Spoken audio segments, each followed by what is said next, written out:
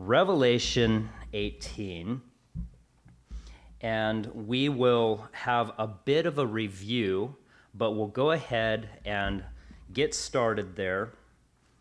18, verse 1.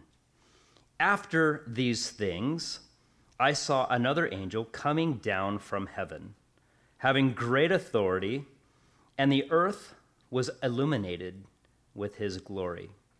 After these things. After what things? Well, you remember as we spoke last week, last chapter, we're talking about Babylon. And if you remember, we have expressed to you that Babylon is sort of the idea of Babylon is sort of a two-element idea. And that is the one that we discussed last week, Babylon being that false religion that will be set up in the days of the Antichrist, in the second portion of that period of time known as the tribulation. The tribulation, that 7-year period where God is literally going to pour out his wrath upon a Christ-rejecting world. You and I will not be here. Yes, you and I will be in heaven. We anxiously await the rapture. Now, this is not to be confused with the second coming of the Lord. That happens after, and we're going to be talking about that at a later time.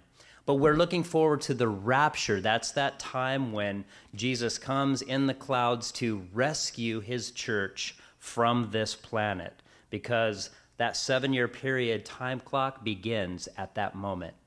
And that's when a lot of terrible things, as we have discussed, as we've gone through these chapters, specifically chapters 6 through 19, we're getting towards the end of that now. We've read about some pretty devastating things that happen not only to the planet itself, but also to mankind. Great, vast numbers of people lose their lives, either through godly, catastrophic events that the Lord is pouring out upon the world, or by just the religious system that was set up, will be killing many people, as known as martyrs or the tribulation saints that we discussed last week. So a lot of things are going on during those 7 years down here on earth. You and I will not be here for that. You and I will have been raptured. You and I will have been rescued by Jesus, taken to heaven, and we will be up there with him. By the time those 7 years are over, we'll be like, what, we're going back already? It'll go like that. That's 7 years for us. But the 7 years for the people who are left behind on this earth, it will quite literally be hell on earth for them, as we have discussed. So we're continuing through that era, that time, in which now we're looking at Babylon. What is the deal with Babylon? Do you know, we mentioned two cities who are most mentioned in the Bible, Jerusalem and Babylon. And there's reasons for that as you go through and you study each account. But Babylon, specific to our text last week and also tonight, the religious system, the false religious system, as we learned last week, is set up. And it's Babylon, but that idea was personified as a harlot or a prostitute. And we talked about how graphic language that would be, but that is the heart of God when he's talking about the people going after false gods and false religions.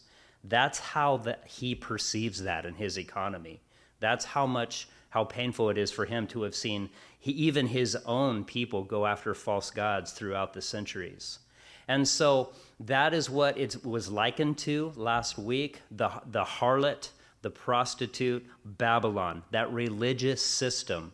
And we were told there in that chapter that she was riding on top of the beast earlier in the chapter, the beast, of course, being the Antichrist. But later in the chapter, what we discussed was that the kings of the earth turned on the harlot, and so did the Antichrist. And we're going to see a different view of that tonight. and we'll discuss that as we get into it. But the idea there was that the harlot was riding the Antichrist. In other words, that religious system the Antichrist needed at first and utilized that power to eventually overcome and set up his own agenda. And once he does, the kings of the earth and he himself turn on her and throw her away. And that is exactly the idea of a prostitute. Used, abused, and thrown away. And that is exactly what happened. But there's a twist tonight. We discussed the false religion element, and tonight we'll look at the other element, which is the economic or political element of Babylon. Now, I want you to pay close attention to, as we go through the chapter, pay attention to the language and description of Babylon, because not only do we have two illustrative elements, the one we discussed, the false religion, and also the other element being the political/economic view. But we'll discuss, is it a literal city that is being destroyed? So we'll take a look at that. Back to our text. John is seeing this angel coming down from heaven, and he had such great authority, but he illuminated the whole earth with his glory. What a sight that must have been. Now, these angels are so powerful, and we're going to get a better look at that. We'll discuss that more in detail Sunday when we go through chapter 19. But these angels are no joke. When it says God, the God of heaven's armies, that, let me tell you, is extreme power. That is powerful. And it's said through the Old Testament prophets would use that, God of heaven, God of heaven's armies. It's a great illustration. Can't wait to discuss that with you Sunday. But be that as it may, verse 2, chapter 18, and he cried mightily with a loud voice, saying, Babylon, the great is fallen, and has become a dwelling place of demons, a prison for every foul spirit, and a cage for every unclean and hated bird. We've seen that passage before, that phrase that says Babylon is fallen, And the title of tonight's message is Babylon is fallen again. Because we discussed that being, you're like, well, 17, I thought we already talked about that. It was fallen last week. Yes, it's fallen again. And that's why it says that, is fallen, speaking of the two elements that we have discussed before, the two illustrative elements. But also, too, Jeremiah was saying the exact same thing before the first time the literal city of Babylon fell. If you turn back with me to Jeremiah chapter 51, let's go there and we'll take a peek. Jeremiah chapter 51.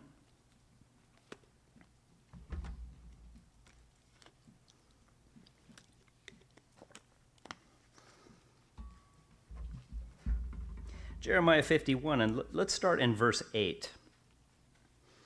Babylon has suddenly fallen and been destroyed. Wail for her. Take balm for her pain. Perhaps she may be healed. We would have healed Babylon, but she is not healed.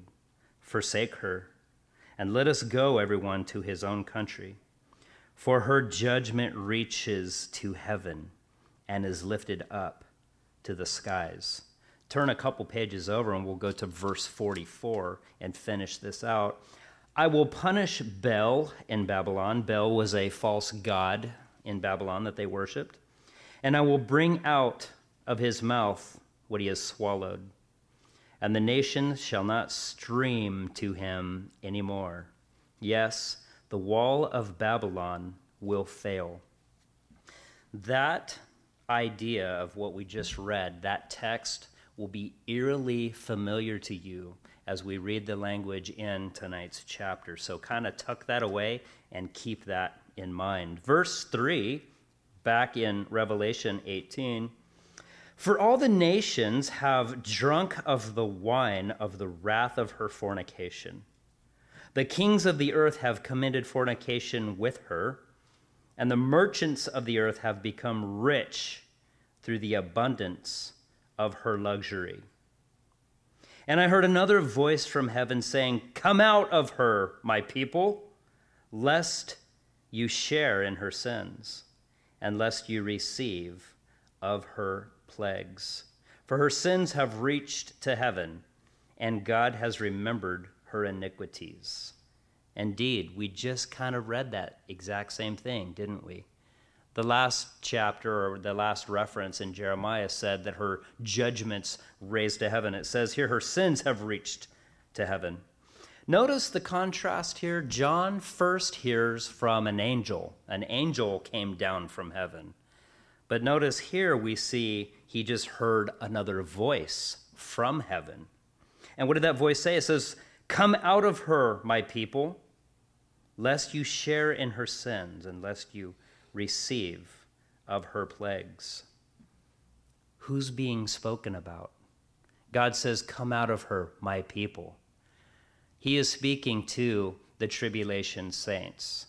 Do you know that it's very important for us to know this, that during the tribulation, after we have been raptured out of here, there will be those who are left behind, and there will be those people who come to know Christ as their Savior during that time. They're known as the tribulation saints. And this voice here in this verse is saying, "Come out of her, my people." That's what God's saying. Come out of her, lest you take part in her sin. Get away from her, because she is about to be destroyed. Come out from her, lest you receive her plague. Render to her just as she rendered to you, and repay her double according to her works.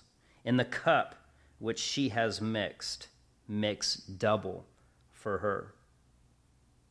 Her sins are remembered. Yours aren't. Did you know that? That's the grace of God. Your sins have been forgotten. How do I know? Well, turn back with me. Isaiah. Isaiah chapter 43.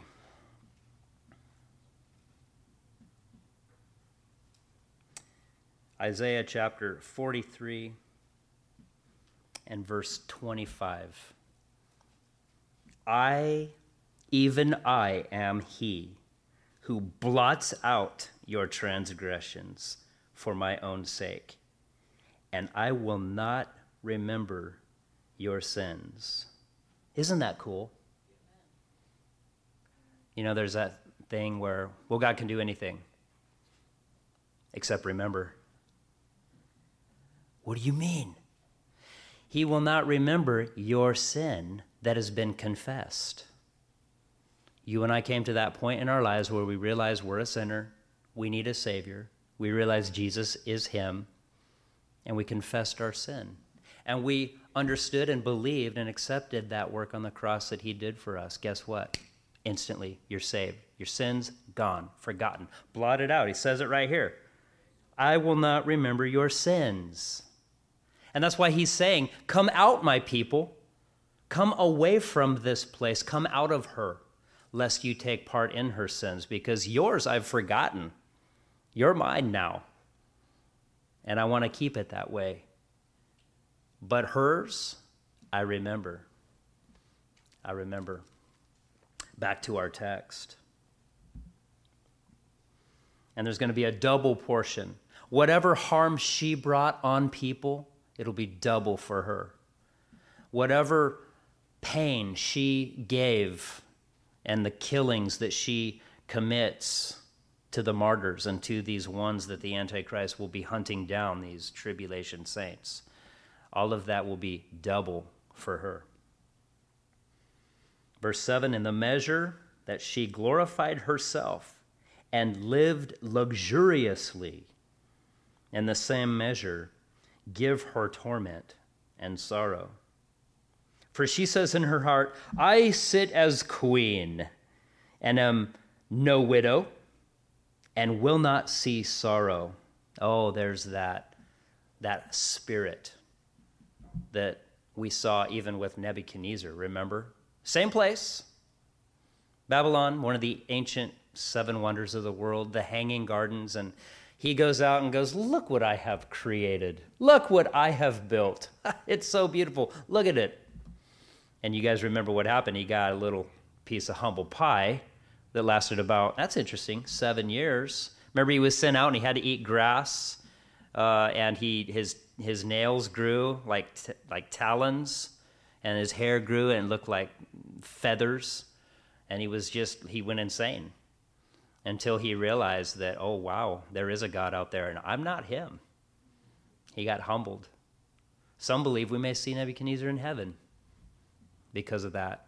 But before that, oh, look at me. Look what I have created. And that same attitude and that same spirit we're seeing right here. I am queen. I will never see sorrow. I will never see pain. I will never be a widow. No widow, nor sorrow. Really? Well, that's a dangerous idea to have in your mind, because judgment is coming. Verse 8, therefore, her plagues will come in one day, death and mourning and famine, and she will be utterly burned with fire. For strong is the Lord God who judges her. In one day, her destruction will come. Not long ago, I told you about the righteousness of God. And we have been seeing this all through this book. Righteous are you, O Lord, and your judgments are perfect. Because as we've been going through these chapters, they've been pretty brutal, some of them, speaking about that period of time known as the tribulation. And the question could be asked, wow, God, so harsh, so much death, catastrophic. But what have the angels proclaimed? Righteous are your judgments, and perfect are your judgments. The wheels of justice for the Lord turn very slow. And it's in an effort to, sometimes he holds off judgments for centuries. But when that time comes, when the Lord says, okay, it's time, judgments happens very quick. And what does it say here? Within an hour. An hour. It's demolished. Everything is destroyed. In one day. Death and mourning and famine, and she will utterly be burned with fire. There will be no second chance. There will be no time for, okay, I'm sorry. The idea here is that you had your chance. In fact, you had many of them. And now it's time for judgment. And in one day, it'll be destroyed. Check out verse 9. The kings of the earth who committed fornication and lived luxuriously with her will weep and lament for her when they see the smoke of her burning. What? That's not what happened last chapter. What did the kings of the earth do last chapter? Well, let's go back and look. Let's go back to chapter 17. Verse 16, and the 10 horns which you saw on the beast, these will hate the harlot, make her desolate and naked, and eat her flesh and burn her with fire. Okay, so that's interesting because we jump over to the verse we just read, and the kings of the earth who committed fornication and lived luxurious with her will weep and lament. So in one chapter, you're hating her and burning her flesh and eating it, and the next chapter, they see the torment and they see the destruction, and they lament and they cry out. What's the deal? Remember the two separate elements. See, the religious part of it, they're done with that. The kings of the earth and the rulers of the earth, they don't care about that anymore. The religion, get rid of it. It had its purpose, its time, now done with that, throw it out. But you know what they love is the economic luxuries that they get from the economy that will be flowing. So much money, so much prosperity. They fall in love with the economic portion of Babylon. Because it says here they've committed fornication. In other words, they've all been involved in this whole idea of the economic system that will bring great prosperity. And they will be used to living with the luxuries that all came with it. But now with the destruction, oh, they weep and lament over her. Yeah, very interesting.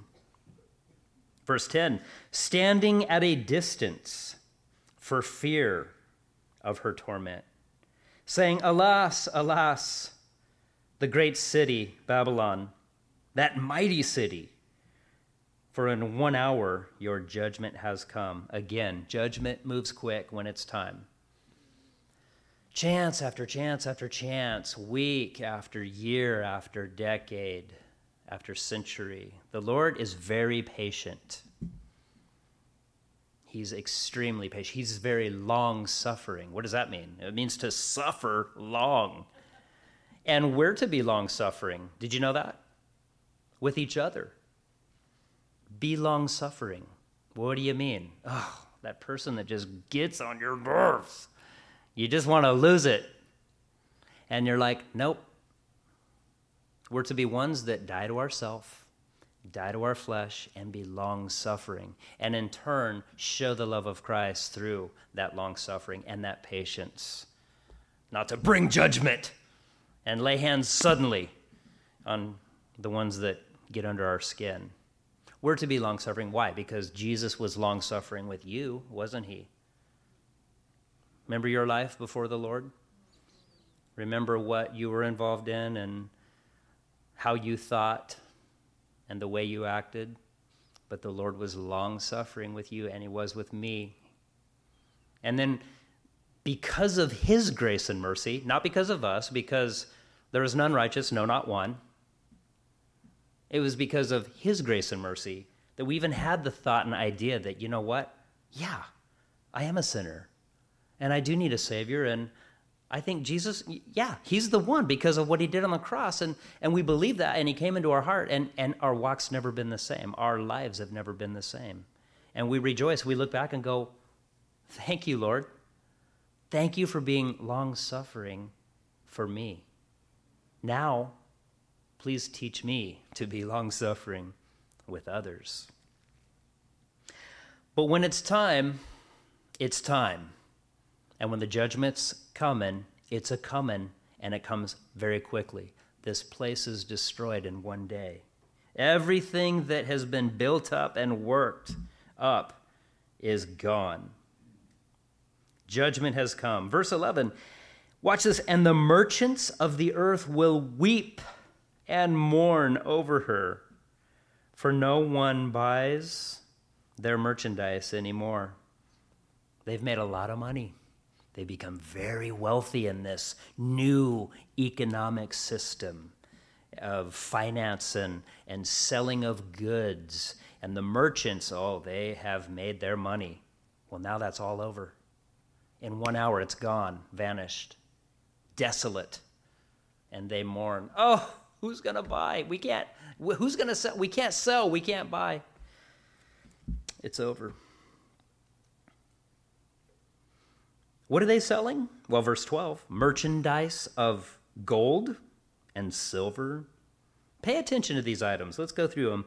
Precious stones and pearls, fine linen and purple, silk and scarlet, every kind of citron wood, every kind of object of ivory, every kind of object of most precious wood, bronze, iron, and marble, and cinnamon and incense, fragrant oil, frankincense, wine and oil, fine flour and wheat, cattle and sheep, horses and chariots and bodies and souls of men, or in other words, slaves even. All of that merchandise. Merchants were able to sell and get their hands on the finest gold and the finest silver and precious stones, and then take them, it seems, to Babylon to sell and make a lot of money. But as we read down that list of items, are any of them necessary for life? No. You can live without all of that. In other words, they're all luxuries. Those are things that come about with people with influence and money. So the economic system is just roaring with benefits and money and opportunity. That's why it's so painful when they see the destruction and they see it gone within an hour. Look what we built, and it's gone. All of those items, all of those things, the things that men craved and fell in love with and desired. Verse 14, the fruit that your soul longed for has gone from you, and all the things which are rich and splendid have gone from you, and you shall find them no more at all. And the merchants of these things who became rich by her will stand at a distance for fear of her torment, weeping and wailing, saying, Alas, alas, the great city that was clothed in fine linen, purple and scarlet, and adorned with gold and precious stones and pearls. For in 1 hour such great riches came to nothing. Every shipmaster, all who travel by ship, sailors, and as many as trade on the sea, stood at a distance and cried out when they saw the smoke of her burning, saying, What is like this great city? Interesting. I find it interesting that the merchants of the sea, the shipmasters, the sailors are mentioned. Because how do you get commodities to and from? How do we do that on our planet today? Cargo ships. And there's a lot of money to be made there. And we found out what happens when you interrupt that whole process, didn't we, during the pandemic?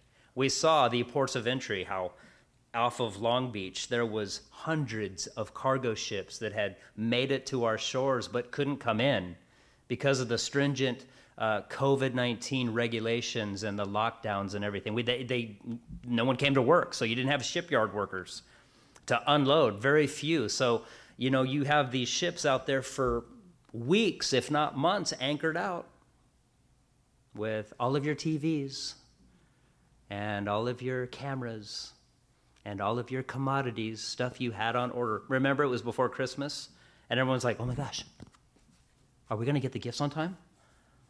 I got AirPods coming, and I got this and I got that, and it's sitting on that ship off of Long Beach. What's the deal? And the same thing was happening on the East Coast over off the coast of New York in those ports. But Ron DeSantis, who's like, hey, come on down to Florida. We're open. Come on down. We'll get you taken care of. Gotta love that guy. But, it's just interesting. There's a lot of money to be made, and there's a lot of money for you and I to spend. Because what was the end result? Empty shelves. Remember that? Go to the store and you're like, where is everything? Oh, that's right, it's on a ship, waiting. See, these merchants on the merchants of the sea, the sailors, these shipyard guys, they're going to be seeing the same thing. They have stuff like, how am I going to, I can't offload my ship. The merchants are upset. The sailors are upset. Everyone's upset. Why? Because everyone in the world globally is going to be involved in this economic thing called Babylon. It doesn't matter what nation, doesn't matter what world leader, it doesn't matter. It's going to be centralized from there. And some believe, remember we've talked about the Antichrist, how he will come from the land of seven hills, Rome, revived Roman Empire. and Europe will be revived, and you'll have 10 nations that will come up with the Antichrist, and they will give their power over to him, and he will take charge. But some even believe that he may move his rule from Rome to Babylon, perhaps. The language that we're seeing in this chapter, up until this chapter, they have been illustrative. What do you mean? Well, I mean it's been illustrative Babylon, the false religion portion. And then tonight we're looking at the economic/political element. But the language that we're seeing language telling us that these people, merchants, sailors, they stood from far off while the city was being destroyed. It's indicating to us that perhaps it's an actual place.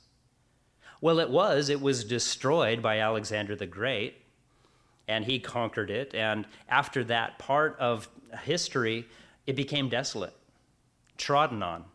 Again, what does it say back there in verse 2?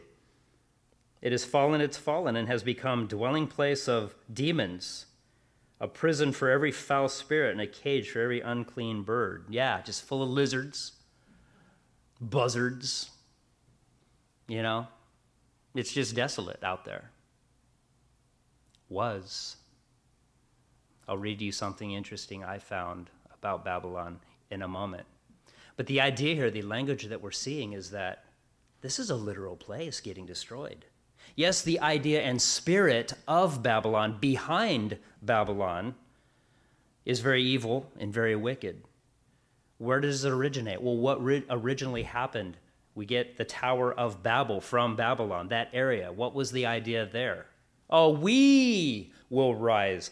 We will come together, and we will make our way to heaven. And they built that tower or that ziggurat in an effort to study the stars and astrology and elevate themselves to heaven. We can do this ourselves. And that was pride. Man's pride had them do that. And it got to a point where God said, okay, let me show you who's in charge, and I will change all your languages, and you're going to ask for bricks, and that guy's going to think you're ordering a burrito, and you're not going to see eye to eye anymore, and you're going to wander around looking for people you can understand, and then you finally find them. Hey, do you understand me? Yeah. Oh, okay, I understand you. So what's going on? I don't know, but let's go this way. And that's what God did. He dispersed them, and that's how he got rid of that spirit. But that spirit is still alive.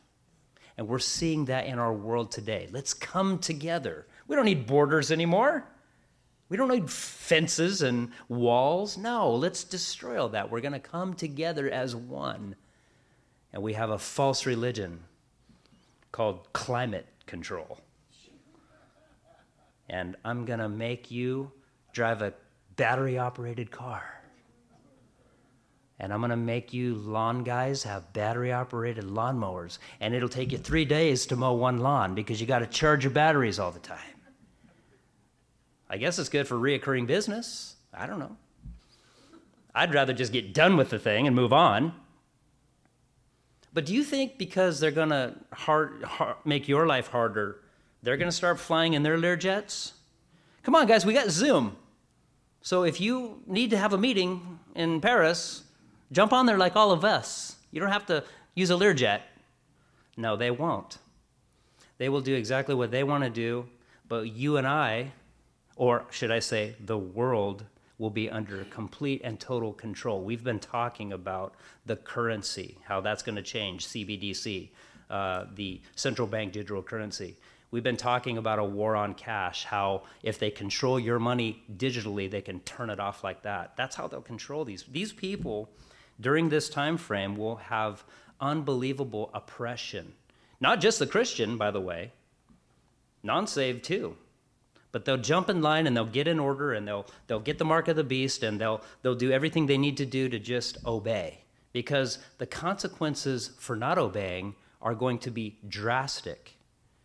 It won't be, oh, okay, you'll lose your job, like when you didn't get the vaccine shot during the COVID. It won't be that. It'll be like, oh, you want to eat?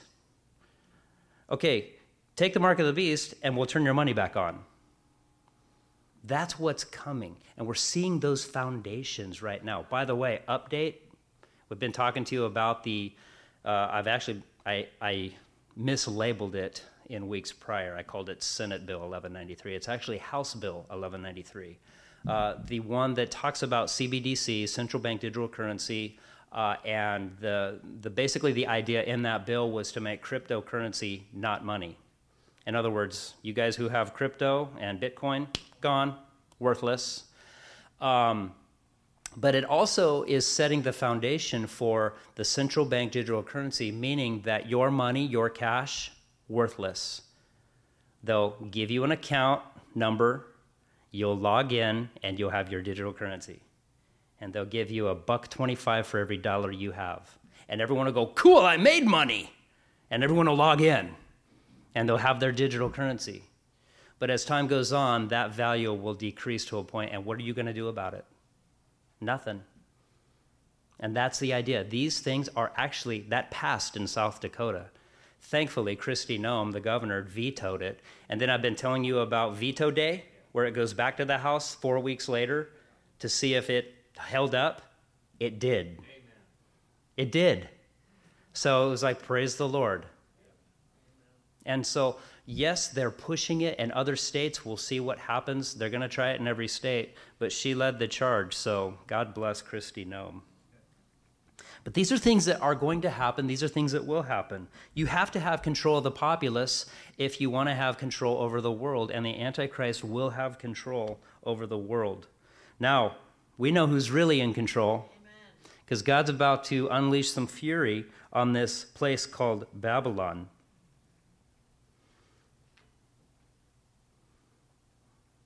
I think we left off in verse 17. Back to our text. For in 1 hour such great riches came to nothing. Every shipmaster, yes, we talked about that. Verse 18. And they cried out when they saw the smoke of her burning, saying, what is like this great city? Such a great city. It's going to be astounding to them when they see this devastation. And they threw dust on their heads and cried out, weeping and wailing and saying, alas, alas, that great city in which all who had ships on the sea became rich, and by her wealth, for in 1 hour she is made desolate. Rejoice over her, O heaven, and you holy apostles and prophets, for God has avenged you on her.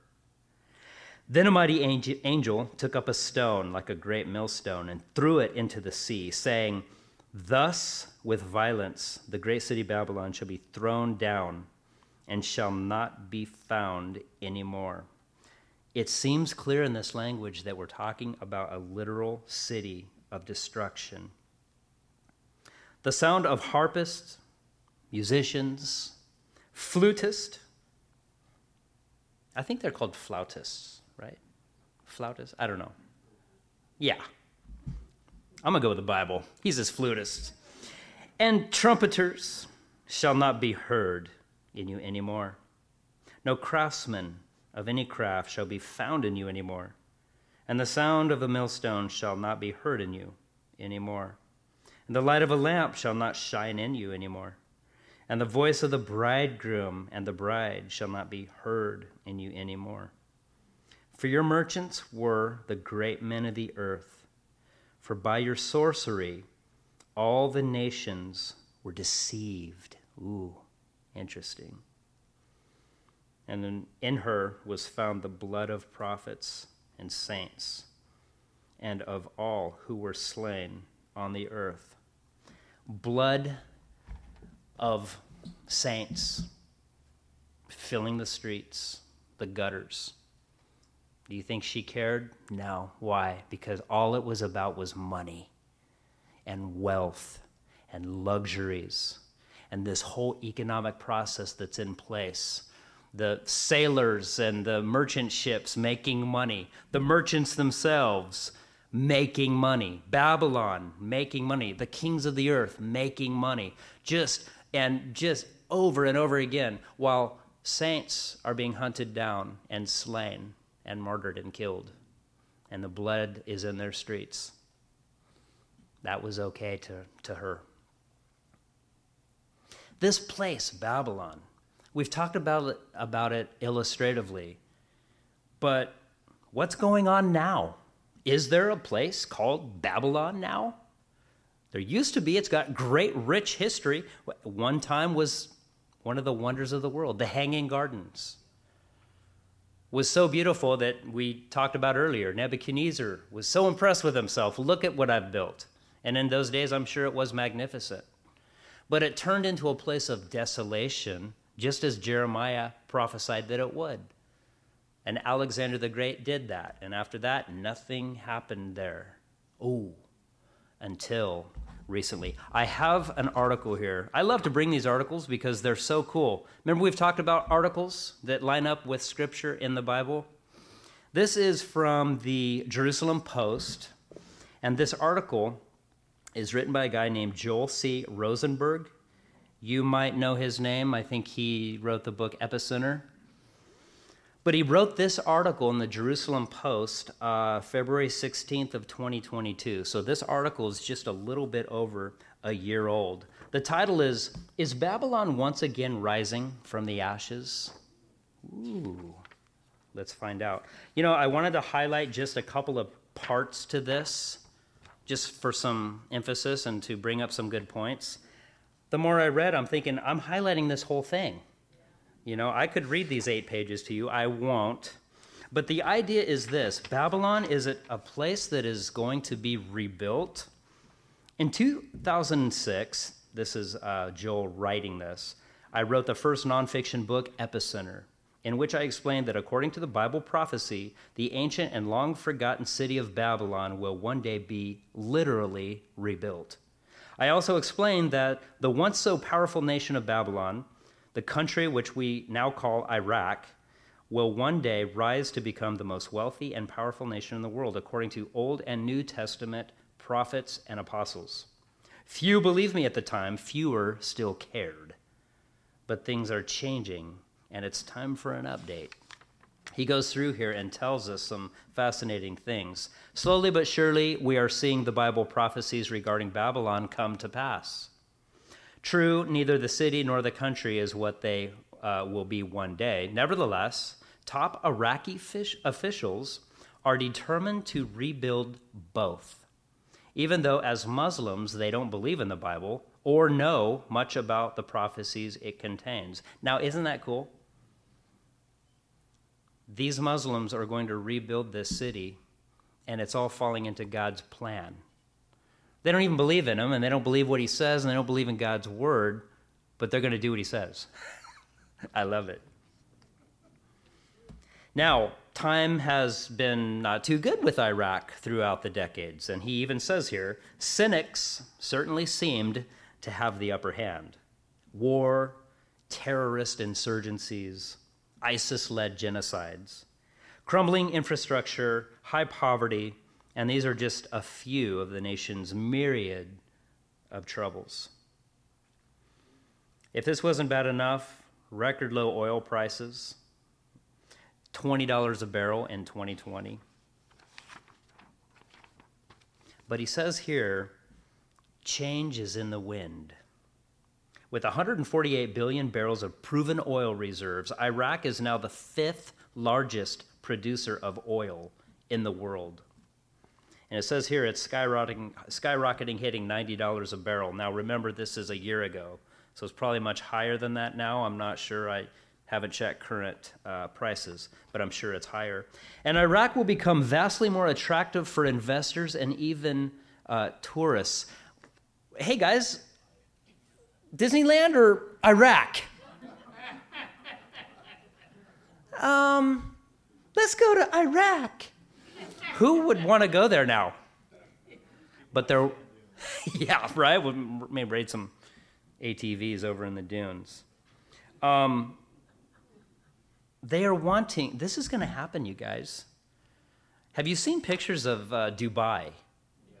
Oh man, they take such pride in their skyscrapers, and it's incredible. They have cities they literally built in the water.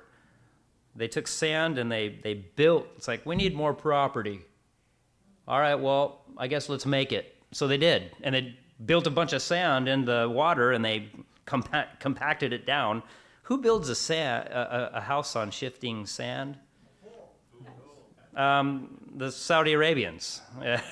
And in UAE and Dubai, and they did, and they got these cities, and they're flourishing, and watched a whole documentary on that. It's amazing, the wealth that is being generated from that city. You look at that city and you're blown away. I was there in 93, and it wasn't what it is now, I'll tell you that right now. It was interesting, but they didn't have what they have now. It's an incalculable amount of wealth.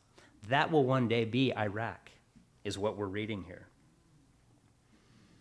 Now, Iraqi officials are hoping to get back to the ambitious construction investment plans they were hoping to pursue soon after the country was liberated from Saddam Hussein in the spring of 2003, and rebuilding Babylon is one of their most intriguing priorities.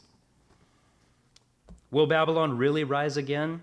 Back in the 70s and 80s, however, Saddam Hussein ordered its archaeologists, engineers to begin excavating and rebuilding the city, once home to the much feared King Nebuchadnezzar, who took over most of the known world in his day, conquered Jerusalem, destroyed the nation of Judah, and enslaved a vast majority of Jews in the world at the same time. Of course, Saddam Hussein would idolize those ideologies.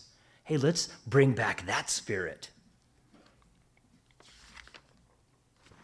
On April 18th, 2006, New York Times reported, and he gives us a timeline here, so this is going back to 2006. New York Times reported in the front page story that Babylon, the mud brick city with $1 million name, has paid the price of war. It has been ransacked, looted, torn up, paved over, neglected. Remember, demons, buzzards, lizards, right? All that, just like verse 2 told us. And it's been neglected. But Iraqi leaders and United Nations, kings of the earth, interesting, officials are not giving up on it. They're working assiduously to restore Babylon, home of one of the 7 wonders of the world, and turn it into a cultural center, possibly even an Iraqi theme park. Come ride the Babylonian stallions. I don't know. Whatever. The United Nations Educational, Scientific, and Cultural Organization is pumping millions of dollars into protecting and restoring Babylon and a handful of other ancient ruins in Iraq. Noted correspondent Jeffrey Gettleman, the UNESCO, it's an acronym for that, has even printed up a snazzy brochure with Babylon listed as the premier destination to hand out to wealthy donors. Ooh, we need rich people and kings of the earth and nations to come together. Do you see what's happening here? They're coming together. One day, millions of people will visit Babylon, said Donnie George, head of Iraqi's Board of Antiquities. I'm just not sure anybody knows when. You say, man, I don't want any part of this rebuild.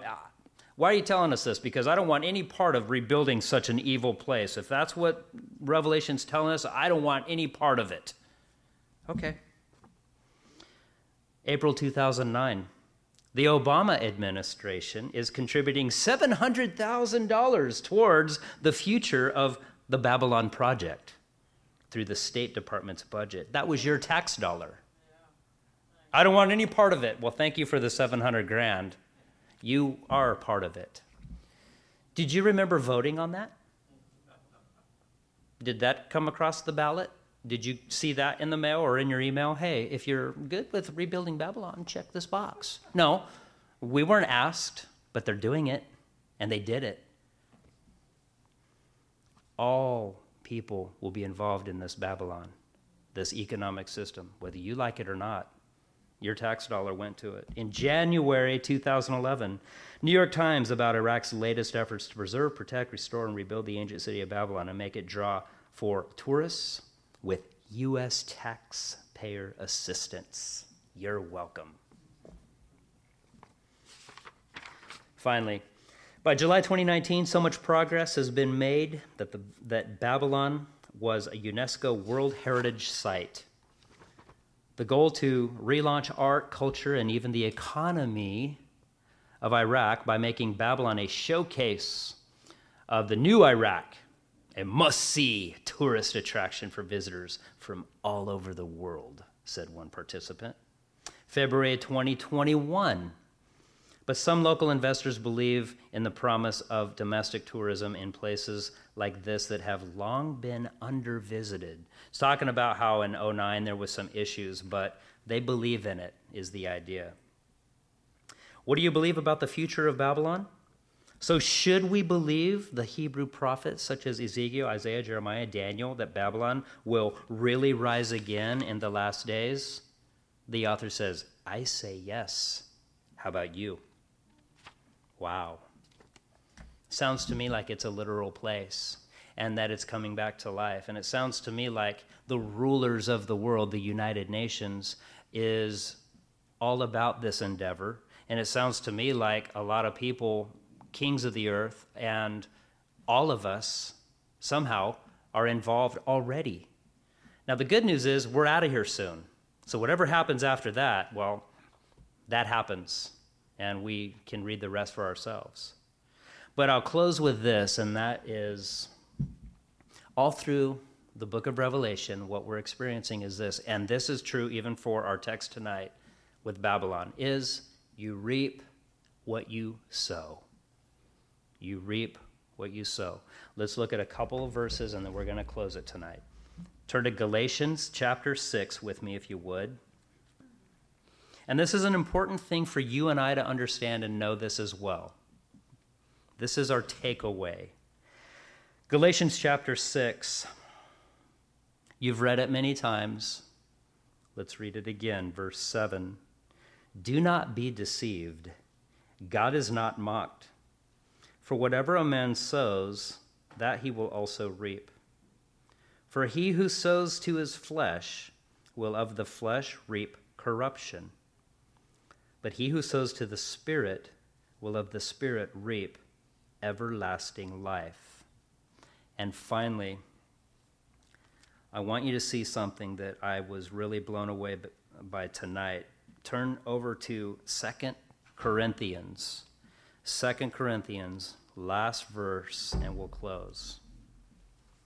2 Corinthians chapter 9. Now, with that verse in mind, what we just read, watch this. But this I say, he who sows sparingly will also reap sparingly. But he who sows bountifully will also reap bountifully. What do you mean? If you reap, or if you sow sparingly to the flesh, you reap sparingly. And if you sow bountifully in the Spirit and in God's word and in prayer and in fellowship, oh, you reap bountifully. But the opposite is true as well. Babylon sowed bountifully to the flesh and to the things of this world and the luxuries. And boy, does Babylon reap bountifully with the destruction that comes upon her. The reason why I bring that up to you is I think it's important for even you and I today. May we sparingly sow to the flesh. We're sinners. Now, all that sin is forgotten. We've read that tonight. God took our sin and cast it into the sea behind him of forgetfulness, never to be seen again. Even sins you have never sinned yet are already forgotten and gone. That's the power of the cross. You are saved and you are forgiven. It's glorious. But we are sinners and we do have that flesh tendency, do we not? But we don't sow bountifully to it. No, it's sparingly. And when we do, no, Lord, forgive me, wash it away. And we will reap sparingly from that. Because our heart's desire is to sow bountifully to what? The Spirit, yes, amen. The Spirit and the things of the Lord. We sow bountifully, we invest into God's word and into prayer and into building one another up and being here in fellowship and in church and faithful to the Lord. We sow bountifully that, we reap bountifully. And that's my prayer for all of us here tonight, for you, for me. May we be ones that we sow bountifully to the Spirit. And to that same measure will be that same measure we sow back. Amen?